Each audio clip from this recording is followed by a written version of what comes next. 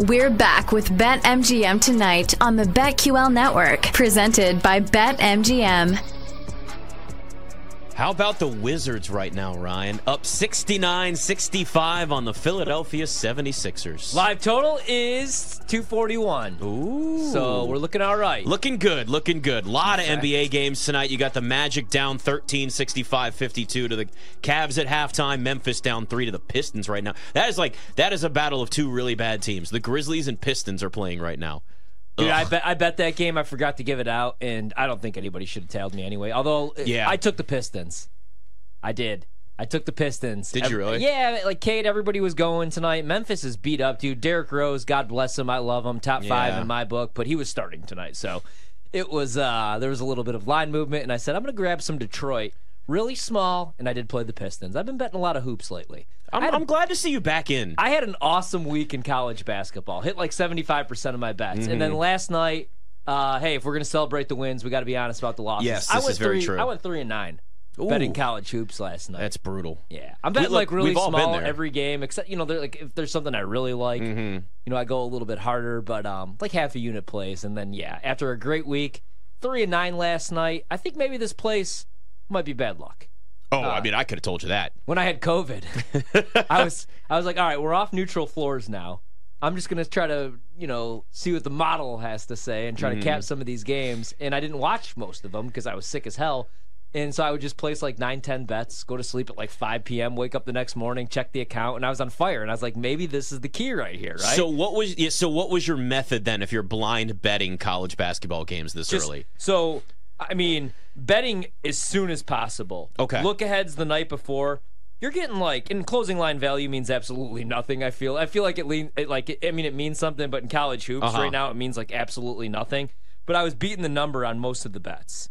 Taking a look at it. So the last. Was it more totals? Was it more sides? Was it more underdogs? So was it a lot of totals and a lot of underdogs? Okay. A lot of unders, some overs. Yeah, a lot of dogs, though, and beat the number with most of them. I like to grab dogs, obviously, over the key numbers, over 7.5, which used to be so important, especially at the end of games, like 3-possession games. That used to be when teams would wave the white flag. You're down 7, you're down 3 possessions.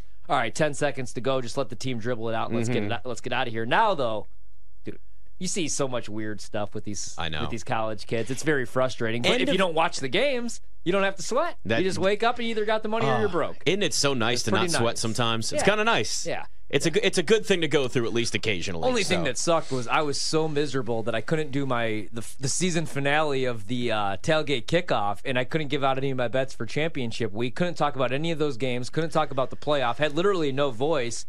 And even Friday night, I was so excited for that Pac-12 championship game, and I was sending you guys messages. I fell asleep in the fourth quarter. I had to rewatch it. I woke up at 2 a.m., and I saw the score, and I'm like, they lost? Oregon actually lost? And I had to go back and I had to watch the game. That's how miserable. That's what my wife was like, I'm worried about you now because you haven't shut up about this game in like 3 weeks. I know. You got. It was the last one ever. It was your Super Bowl. Well, I guess you got all of bowl season, but I feel like championship weekend, there's more to it.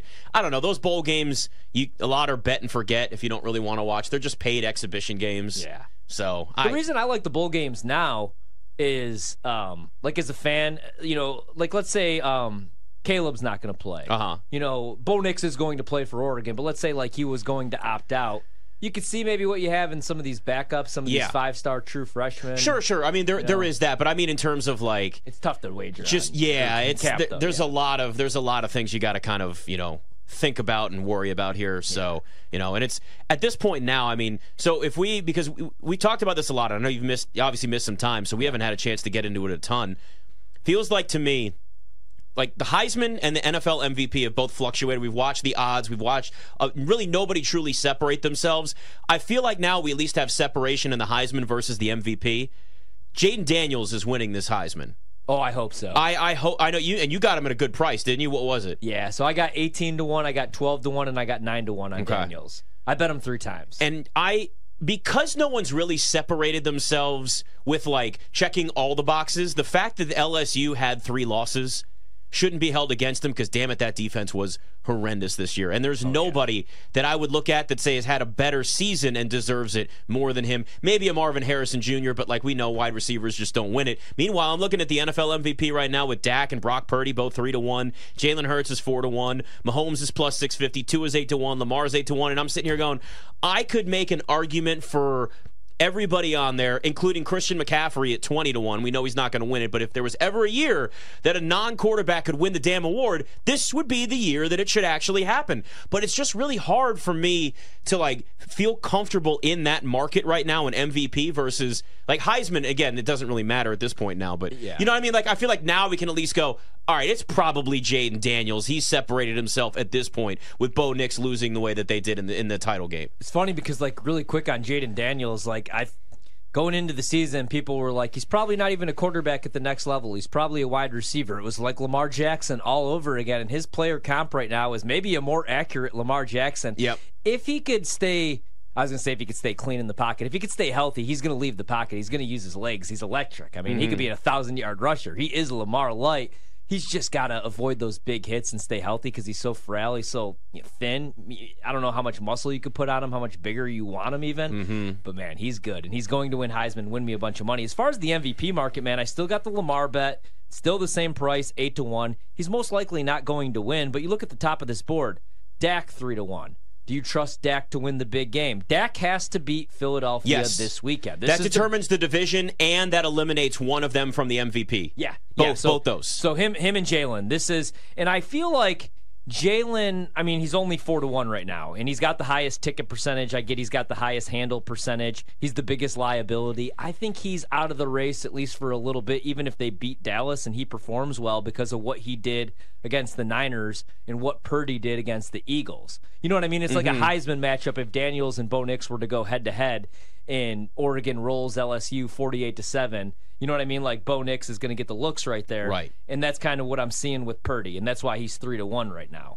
And he's going to win it before CMC does, unfortunately. CMC would be Offensive Player of the Year, and Purdy would be the MVP because it's a quarterback award right now. But it's tough because then there's Tyreek Hill. Tyreek Hill could have 2,000 yards receiving. Yeah, and so Christian McCaffrey could have the year that he's having and not win a single award. I would love to see if Tyreek goes over 2,000 yards, man. I would love to see it, but I would rather bet, price-wise, you would rather have the 14-1. But case-wise, I would make the case for Tua 8-1 over Tyreek at 14-1. Yeah. Because, I mean, he didn't go over 2,000 yards, but look at the season that Cooper Kupp put together a couple seasons ago when the Rams won the Super Bowl. He had, 1,800? And he was and he was Offensive Player of the Year. Yep. He should have been the MVP that season, you could have argued. Well, he did get Super Bowl MVP, so that made up for it. Yeah. So there was that. But no, you're right. And it's like, if you look at both of the names that are on here, and, well, let me check. In terms of the quarterbacks, with Brock Purdy and Tua, and you're looking at them saying, but they've got great offensive players that they're playing with, right? Yeah. Well, Christian McCaffrey, you could at least make the argument he can do some stuff on his own. Like, you get the ball in his hands as a running back, and he makes plays. He can go out in the slot and be a receiver. He can do all kinds of different things. Tua, has to get the ball to Tyreek Hill. Yeah. Wide receivers, have always said this about wide receivers, is if you don't have a good quarterback or you don't have a good assembly line of success, by that I mean offensive line protecting the quarterback getting time to throw the football, accurately getting it to his wide receiver. If all those things don't happen, you basically just have an overpaid decoy. Look at Terry McLaurin right now in Washington. Dude had no receptions last game. Thank God he's not a diva because he made a joke about just running a bunch of cardio. If there's any receiver that deserves to be saying, hey, get me the damn football more, it would be Terry McLaurin. But you see, you're not getting all that offensive line is a joke in Washington. So it's hard when you look at Tua for me to either bet or even justify the MVP, Tyreek Hill over Tua, because Tua's also having an MVP caliber season. And he's a quarterback, and he's getting the ball to Tyreek Hill. Like, Tyreek can't do it on his own. You know what I mean? So, it's really hard to make that, even though Tyreek is having a historic season. So that's just what I hate about the MVP award in the NFL. You lose out on, and I guess in a lot of ways, Offensive Player of the Year kind of fills the gap maybe for somebody that doesn't play quarterback to get recognized for the season that they had. But if there was ever a year, man, Christian McCaffrey, non-quarterback winning it, nobody separated themselves enough for me to truly say, I think they deserve it. Now, that could change over the last month of the regular season, but right now it just doesn't feel that way. Although, either Dak or Jalen Hurts gets eliminated. I think whoever loses that game on Sunday. Yeah, with Tua and Tyreek, that's a good point. They almost cancel each other out, right? Like, it's unfair, but that's probably how that works. It's like in the NBA, where if Dame goes to the Bucks and averages 34 points per game, he's not going to get, most likely he's not going to get a whole lot of MVP love because they also have Giannis. They're going to cancel each other out. Yes. And I feel like that's the same situation for Tua and Tyreek, unfortunately. Dak 3-1. Dallas has to beat Philadelphia. Dallas might have to run the table and get the 1 seed in the East. And I don't know. I mean, I have the bet, but I don't know if I trust that. Purdy, you can make the case like, hey, he's got great numbers. You could also say, well, he's got a bunch of talent around him. He's got the best tackle in football in Trent Williams. He has Debo. He has Brandon Ayuk. He has George Kittle. He has C-Mac. And he has Kyle Shanahan calling the plays. But still, I mean, he's the one putting up the numbers, and he's the quarterback of the best team in the NFC. Yes. And they play the easiest schedule remaining, one of the easiest schedules remaining in the NFL. So he's going to continue to pad those stats, man. And they're going to win the division because who else? Like, they're minus 2,500 or whatever right now. Hurts cost himself with that game against San Fran. The only other case also, I'd be able to Hurts make... has not had a year that he had last year either. No. Last year was before he got hurt, not the same player this year. And you can say the same thing. Like, he's not having the same year. The numbers are down a little bit. And look at his weapons. A.J. Brown has been silent the last couple of weeks compared to what he did the first couple of weeks of the season. Devontae Smith, you have a bunch of weapons, which helps him out a little bit. The only other case I can make, so for me right now, it'd be between Dak and Purdy. Who's gonna end up with the number 1 seed in the NFC? I'm out on Jalen for now. Or you could say, well, Mahomes doesn't have the best weapons right now. He's got Travis Kelce, Sky Moore, MVS. Yeah. So if the Chiefs are able to run the table, like for Andy Reid to win Coach of the Year, the Chiefs have to go 17-0. Mahomes doesn't have to go 17-0, maybe even get the 1 seed in the AFC. But man, if they run the table, you know what I mean? Like if they do get the 1 seed or a 2 seed home field advantage, I think he's going to get some love, and I don't know that you're ever going to get a better price than plus 650 with Patrick Mahomes if you believe in the Chiefs, because that would be the case for him. Hey, we know that this guy's won the award. We know he's the best quarterback. We know Andy Reid's his play caller. But, man, he does not have weapons right now. Yeah. And they're still winning games because of him. If you take him off that team, they might be a 4-win team. So that's the case you could make for Mahomes, and maybe why you'd want to bet him. I think that's a at fair that price. I think that's a fair justification for that, honestly. And really, and again, if we sit here and talk about, like, we just poked holes in everybody, right? Reasons why they shouldn't win it one way or the other. A lot of talent around them, or somebody's getting them the football. And when you really look at it, the guys that truly define right now MVP this year are Patrick Mahomes and C.J. Stroud at 25-1, man. Like, I would rather are you see him kidding win me? than Rookie of the Year. I mean, it is an unbelievable season that he's having behind an offensive line that's an absolute joke. Now, he loses Tank Dell for the rest of the year, but let's say that offense keeps humming along.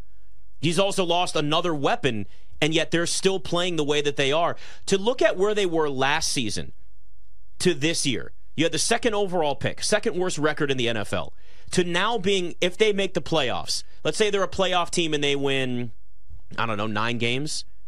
That's a massive improvement. I mean, when you go, how many games did they win last year? Was it 3? The Texans 2 or 2? last I mean, season? 2, right? Because they won the last game of the year. It was 2. Yeah. So if they go from 2 wins to 9 wins, remember Andrew Luck, his rookie year with the Colts, they went from 2 wins to 11. Yep. Like, he deserved MVP consideration his rookie year too. We haven't seen that much of a jump and that much improvement since really Andrew Luck when he was the rookie quarterback for the Colts. If this just, again, I know we've got like the standards and we've got the cliches, and it's probably going to be something simple like it's Jalen Hurts just winning or whatever. It's Brock Purdy, and great for Brock Purdy. That'd be a great story. But really, in a year where people haven't separated themselves, you got to kind of look at sort of the more, I don't know if extreme cases is the right choice here, but like non-quarterback in Christian McCaffrey or somebody in Patrick Mahomes that's not having maybe as good of a year as we've seen in the past, but not working with as much, or C.J. Stroud as a rookie. Like, that defines an MVP with what he's doing and the way that team has improved from last year to this year. I know it's not just him. Yeah. I know it's coaching. There's a lot of different things, but let's be honest with ourselves. It's a quarterback-driven award anyway. We know how important the quarterback actually is to a team, and my God, look at him. He's done what an MVP would do for a team. He's the favorite to lead the league in passing yards. That's always not a good thing, especially with a young quarterback. You could be trailing, playing from behind, padding your stats. Sure. But that's not the case, man. Like, they have a shot to win that division, especially because we don't know how healthy or when Trevor Lawrence is officially coming back. I kind of chuckled this morning when it was like Doug Peterson says Trevor Lawrence won't practice today. It's like, well, no, duh. I mean, like, why would he be out there? But yeah, he's the favorite to win passing leader, plus 200. And yeah, like he looks really good. I don't think he'll win the award. But what I would do, Coach of the Year, Dan Campbell. I get the Lions haven't won the division since 1992, but rather than go Stroud MVP, and the price isn't great, but DeMeco Ryans is still plus 250. Yeah. He's got to be your Coach of the Year. That's a top 10 defense right now. The offense looks good. How does he not win that award? That was a team that their win total was 5.5 coming into the season. The Lions were supposed to be good. I guess what we really have to think about is just what the last 4 weeks are going to be. Right? Like, that's sort of what you think about. Like, how do the Lions look the last 4 weeks? And they've kind of been trending in the wrong direction. I mean, you like the Bears on Sunday. I think the Bears are going to win that game outright. So, and Detroit's got the 16th toughest schedule the rest of the way. Win percentage at about 517 the rest of the season. Houston's got a strength of schedule of 26. So that can help, right? Like, they start winning more games in Detroit. DeMeco Ryans becomes the favorite, and you miss out on that plus 250. So yeah, I'm with you, though. I think DeMeco Ryans deserves that award, too. I think that's a good bet. I think that's a good bet to make right now. So do I. I mean, it's not plus 800, but yeah. It's BetMGM tonight.